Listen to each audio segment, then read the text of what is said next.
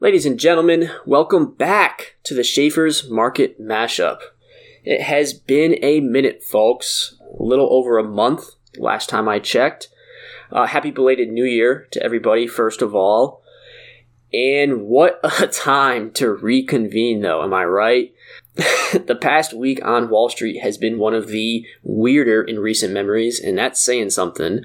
You've got Reddit folks banding together to take down hedge funds, Twitter personalities clashing left and right, stocks with zero technical prowess soaring to unheard of levels. It's like 1 + 1 = 3, or down is up and up is down. I can't tell you how many texts I've gotten from people asking me, because they know I work in the financial space, what on earth is going on? And I don't really know either. I'm sorry. I have no clue. I needed an expert to unpack all of this. So, without further ado, please welcome back Schaefer's senior quantitative analyst, Chris Preibel, to the podcast. Chris, what is happening, my man? Thank you, Patrick, first off, for having me back.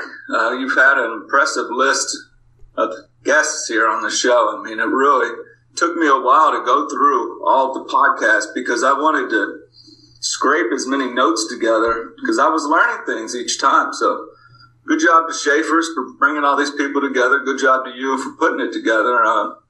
This volatile market, it really is a head scratcher. We got a lot to talk about. GameStop. Man, where do we begin on this? I don't even know. Let me tell you a little story about GameStop while we begin that kind of brings everything together. For the longest of time, let's say going back to the all-time highs on GameStop, 2013 until February of last year, 2020, GameStop had fallen 95%. So when you hear these short sellers being upset or losing money, keep in mind that they have made a killing on GameStop for quite a long time. Maybe they had made too much money on GameStop because last year things fundamentally started to change on the company. And from the media flow and the sentiment, it was unnoticed to a certain degree. There was a point last year, Patrick, in 2020, GameStop had $6 billion in sales. Mm-hmm. That had been falling, and that's what people were arguing. However, the market cap of all of the GameStop shares was only $300 million. So you've got a company that's going $6 billion in revenue, and it's only valued at $300 million. How many companies today would love to have $300 million in revenue, but they're valued at $6 billion? Mm-hmm. It was totally undervalued coming into 2021. Short interest from the end of 2018 was only 15 million, but then by the beginning of this year, it had shot up to 71 million. If that's any indication of how much shorting was going on as GameStop was going down, I cannot make a fundamental case for why GameStop is trading at $350, up 100% from yesterday's price. I will try to bring it together for you later in the pod, but I think that's a good place to stop as a lead-in to the first trade I think we wanted to highlight, correct? Yeah, so you had two options trades to start, or at least to end 2020 heading into 2021. I'm looking here at our spreadsheet, and I'm seeing respective gains of 706% and 655%. So first things first, congratulations, good buddy, because that is quite the haul. You started to allude to some of the drivers, such as the short interest and the favorable market cap. What else led you to this bullish GME position? RC Ventures took a position late last year. And this was a follow-up to an announcement the company had made where they were going to become a streaming partner with Microsoft. That was on October 8th of last year. And the stock did gap up 20% and had a good start. But once again, we're talking about when GameStop was in the teens, not 350 like it is now. So it has made a big move. But initially, the sentiment against it was still so negative. Yes. I mean, you've seen the Barron's articles that I've routed to the group, the Sig Alpha articles. These were 2, 3, 4 weeks ago. You know, when GameStop was in the 10s, in the 20s, you know, these people were bashing it like it's Blockbuster. You know, it's going out of business. Why would you want to own this company? And I started thinking about it. Every time I drive past a GameStop, there are people outside the door. And I know there was that craze because of the release of the new gaming consoles. But it seemed to me that they had a lot of traffic. They have a lot of revenue. There is value in this company. You couple that with the Microsoft partnership. Who's to say Microsoft couldn't buy GameStop even at these levels and just make it an Xbox store and sell gaming platforms and accessories and items to the community, almost their bricks and mortar leg of the streaming platform. You can connect both ways. So when you look at, you know, there are possibilities to the fundamentals improving enough. Now, again, I think we've gotten out of control because it's worth like $20 billion right now. When I put on this trade, it was $3 billion. I look at esoteric indicators, and one of them is a 1,000-day moving average. Okay, so that comes out to roughly a 4-year moving average. 4-year moving average, okay. If you use 252 calendar days, trading days per year. Okay. It's a long-term moving average, obviously. Yep. But GameStop had begun to trade into that level, and then it broke above the level. So there was some technical signs that there was a sea change occurring. And when I put on that trade, the first one, it was after earnings, and GameStop actually pulled back to that 1,000 day after being above it. That also aligned with 100% year to date at that time in 2020. I remember that because everyone was saying, wow, you know, look at GameStop here. You know, this is pretty interesting. And at that time, short interest had exceeded the float, the outstanding float on the marketplace. There were more people short GameStop than there were publicly traded shares available, which that in and of itself is a head scratcher. And I'm sure regulators are going to look into this because it is creating a huge panic right now as we talk with many stocks. I just saw a headline on Bloomberg that Joe Biden's now looking into GameStop. I always get his last name incorrect. Polypatia. He made money on GameStop this week, and since he's looking at running for governor of California, he's already decided I'm going to donate those proceeds to charity. I've seen that go around a couple of times with people on Reddit. There's just so much going on with Melvin Capital needed additional funding because basically they were bailed out on their GameStop losses. I mean, you got to ask your question, did they not see this coming in advance? In addition to RC Ventures, which is Ryan Cohen Ventures, taking a position, Senvest also took a 5.6% passive stake. Ryan Cohen himself on December 15th, December 16th, while we were already into the first leg of this trade, he personally bought more shares. Why am I telling you this? Well, if you have short interest so high and the available float actually shrinks instead of increases, those people are even more vulnerable. Those shorts, there's not enough shares to cover them all. Now, you're going to ask me eventually how option trading played into this, and there is a combo effect. The rush by the Reddit crowd, the Discord crowd, Robinhood traders, StockTwits, you name it. When they rushed into GameStop, there was huge call volume created. Now, you've had exchange brokers and agency brokers and all kinds of market people on these podcasts. So I won't get into too much detail, but if I'm the market maker and you as the customer buy a call from me, I'm the market maker. I'm now net short that call. So how do I hedge my position if I'm net short? I have to buy underlying shares proportional to the call contracts I sold to you. So if there's a huge rush of option traders demanding call contracts, the market makers go net short. But to hedge that, they buy stock. Right. By them buying the stock, it pushes it up, which squeezes the shorts. Then the shorts have to cover. Then you get halted 7 times in one day. Then you get this after hours trading. You cannot blame the after hours movement on the retail crowd. Yeah. That's big money players right there. That's not the retail money doing that after hours. I think that is being glossed over in certain media outlets where they're just saying it's being short squeezed out. It's just Robinhood traders, just clicking on their accounts sitting on the couch.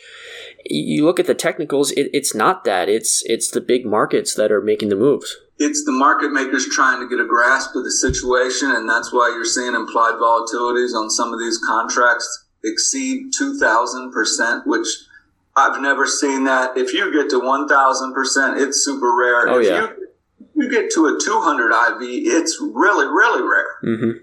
So 2,000, and that makes it very difficult on retail and any trader, because right there in IV, you're paying so much per contract that it's almost not worth trading, because you're going to have to get so much price movement off of that contract that you need such a fat tail distribution to get what you want done. So the market makers are kind of shutting it down, and they will continue to until we get some kind of regulation or some kind of answers, or hedge funds blow up and then additional money comes in, and that money's blowing up because they're still short a lot of other companies that are going up 20-30% in a day. Oh yeah, AMC. They're taking a hit. These people are taking a hit, and it might ultimately drive down the overall market, which we need a breather. But it'll drive down the overall value because these companies now have to raise cash to cover their losses. Mm-hmm. Their best way to raise cash is to sell existing holdings Bingo. that they're long. So if you have that selling pressure, it's going to put a blanket over the rally. Yeah, and what I find scary is against better judgment, I perused Reddit earlier today, and you have people saying, keep hammering it. Let's get to 500. Let's get to 750. And I think that is why I think it has a lot of people worried. They don't understand the ramifications of that. Yeah, there could and probably will be unintended consequences of this activity that maybe doesn't bite us all in the butt, but it increases fees associated with some of these contracts, or it reduces the bid-ask spread in some manner that it cannot happen again, mm-hmm. which ultimately hurts us from a commission trading point of view. Right. We'll see on that. It could happen today. It could happen a week from now. They can't let this continue to occur. Yeah. Well, what I find fascinating is you look at your trade, you saw something that not everyone else saw, across the market. And then you were able to benefit from that. But so once it crossed a certain line though, it became so disconnected from reality that you almost had to kind of throw your hands up and say okay, what's really happening here? It's such a weird mix of very astute market reading and then just completely unregulated chaos. Trading the market can be so much fun, but it is also very humiliating even when you win. Such as this case, while I took huge profits, I missed out on over 100% stock gains that would have took this option trade to even, we would have been talking about a 1,500 or a 2,000% gain on this trade. And I'm humiliated that I didn't keep it open. But at the same time, when you see distorted price movements and you have a subscriber base as large as we have at Schaefer's, you have to take care of the client. You have to think about, how am I going to get these people out at a good price? Yep. Because exactly. It's not just me. Exactly. You have to remove your own ego and vanity from it. There's tens of thousands, 20,000 contracts just on the opening day. So you're getting a lot of people, and you don't know how many people added to it after or took the position off. But there's a lot of money chasing these trades. You want to get them out you're obviously getting them out at a great price in the situation, but you want them to get out in an orderly fashion and not chase the market emotionally because they see swings. So it was very difficult exiting trades. I see you had for the event trader, you had your final partial closed on the 15th, and then for your, I think it was options under $5, was the final partial closed a week later on the 22nd. What was going through your mind when you were closing these out? Did you have any inkling that this chaos was about to happen? I mean, like you said, you have to protect your investors. I never thought it would advance to this degree. There were drivers in place that suggested it could happen, but really, when you have this wall, this wave of liquidity out in the market, and it's looking for a home, and it knows certain people are short certain stocks, mm-hmm. and punish them. I looked back to my drivers and I said, would you be happy with 1,000% return on the second half of this trade? And any person I know would be like, you know what, close that out. Yeah. That's a great job. And the second trade there that got to 700 in stock shoe, that was actually a 1,200% exit. So when it gets to that level where you say to yourself, man, this is awesome. This is really good. I'm okay taking the profit then and moving on, because we know how the market works. It goes up and it goes down, and that 1,200% could have easily fallen to 600% the next morning, or even less. You know, I could have been closing the second half out less than I took the first half out. And that's really never a good situation to be in. You know, you kind of feel like, well, why didn't I take all of it off? Exactly. So I've been working here at Schaefer's for going on 4 years in April, and I have never seen something like this happen before. You know, you're a seasoned veteran trader. Is there any context in history that we can look back on and possibly learn from about like where we're going next, considering what just happened? 99 and 2000, when I was growing up, there were dot-com stocks that they'd file for an IPO, they'd begin trading, and they'd go up 100% in one day. It kind of reminds me of that. Option trading was not as prevalent then. Today, you have a lot more option volume, which can influence the stock price more. So you've got that dynamic of the low commissions. You got retail traders. They inherently are usually long only to begin. Yep. But they're learning how to trade options at a frequent rate, and they like them because they can get in and get out the same day. You got a lot of flexibility, as you know. Of course. That has amplified the effect. So to answer your question, yes, but honestly, no. Yeah, I struggle to find a comparison looking back through history and trying to find some connective tissue with it all. So then moving forward, what do you think are some long-term ramifications of the way this escalated out of proportion? I view the increased retail crowd, and that being young people, taking to the stock market is a very beneficial thing for the whole of American society. Mm-hmm. These people are going to be shareholders for much longer than someone my age or someone 65 or 80.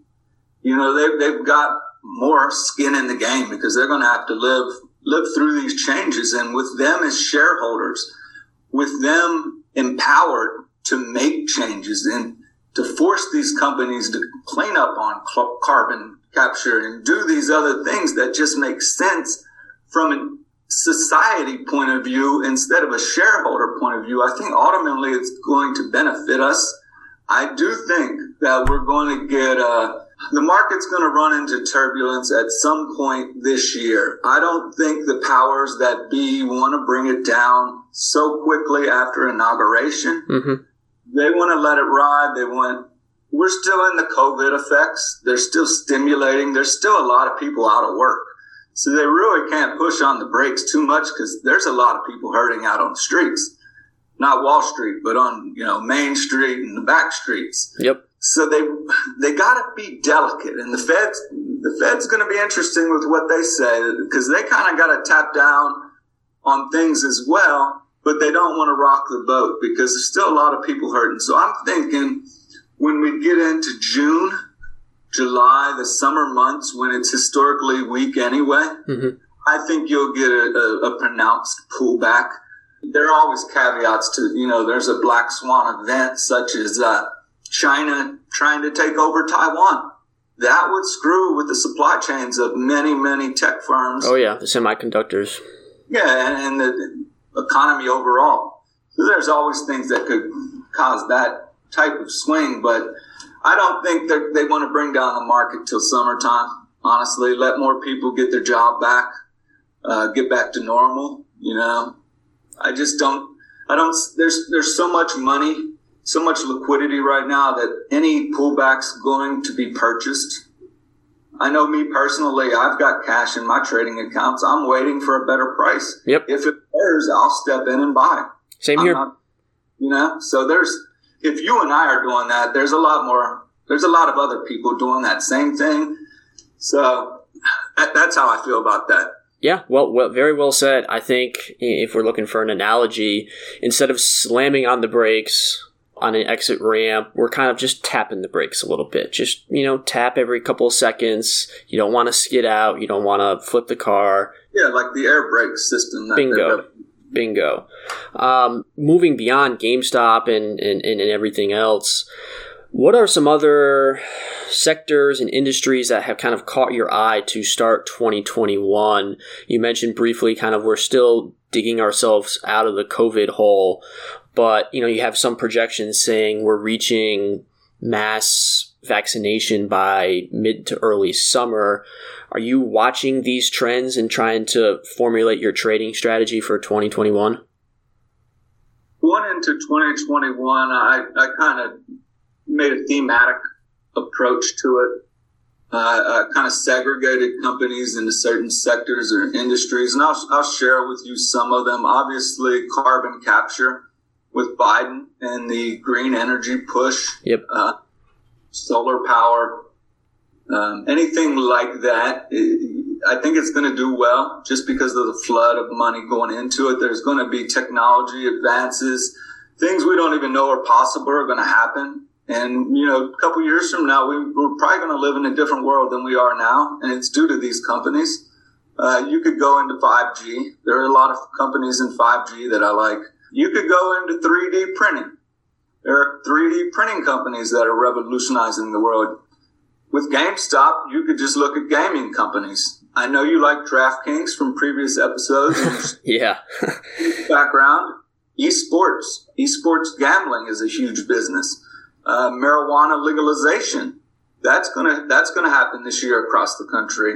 Any type of reopening trade. You got Bitcoin mining, and then probably the biggest one of all is revolution in genomics. This COVID kind of put people under the microscope instead of like RNA sequencing, and they sped up the development, and that's going to benefit us all, whether it's cancer research or a plague we don't know about. We're going to be better prepared to handle it. Mm-hmm. Absolutely. So, it's always fun. That's why this trading game, it's very exciting. I'm glad I do this. I wouldn't do anything else. But at times, you can be humiliated by your own winners. It's an exhausting game, but how else to make money? It's crazy. I can't think of any other aspect of life where if you turn in a 706% return, it's construed as almost like kind of a loss. Like, what other situation in sports life is that like? And that's what makes investing so unique, and I think is starting to ensnare a lot of young traders. So yeah, I really agree with all of your insights into 2021. I think it's going to be very exciting. With big macro events such as the pandemic, there's always a shift to new technology, a shift to a different way of life. You think of the remote learning or the remote working. We're doing this now over Zoom. Who would have thought that would have been so prevalent a year ago? But it's definitely an exciting time to be in investing. Couldn't agree more. I'm glad. I hope everyone's happy and healthy and they stay safe and we get through this. But man, the markets sure have given us a lot to talk about. And we're in the right place for that, aren't we, Patrick? Yeah, I couldn't help but think that in the past week of we are at the center of the universe right now in terms of investing. It's exciting. It's a little daunting and stressful. But hey, the only cures for that are just a trip to the golf course. Am I right? You're right about that. I can't wait to get some new Callaway woods, test them out. I changed my putting stroke. I'm left-hand low now. It feels really good. However, I'm putting on a mat inside my house because of the cold weather. So that's kind of is it real or is it not real? Yeah, I'll be careful with those mats, man. I did a lot of mat work one off season, and then the first couple of months, I was just rolling everything, no feel at all. I don't know. Maybe that was my own fault, but those mats scare me. We'll have to play golf this year, Patrick. Yeah, absolutely. Absolutely. Chris Preibel of Schaefer's Investment Research, thank you so much for coming on. Your second time on. You were my first ever guest. Hopefully, we can make you a frequent contributor. Yeah, and for those listening, go to schaefersresearch.com. See how many big hits we've had recently. We're going to keep it up, so check us out. Chris beat me to the promotion. schaefersresearch.com. Check us out. Instagram, Twitter, our website. We're overhauling our whole front page so you can see everything as quickly as possible. We're definitely working on some exciting things for the future, and hopefully everybody can be involved. It's an exciting time, isn't it? All righty. Chris, be safe. I'll talk to you soon. See you in the new office. Thanks to everyone for listening. Take care. Cheers.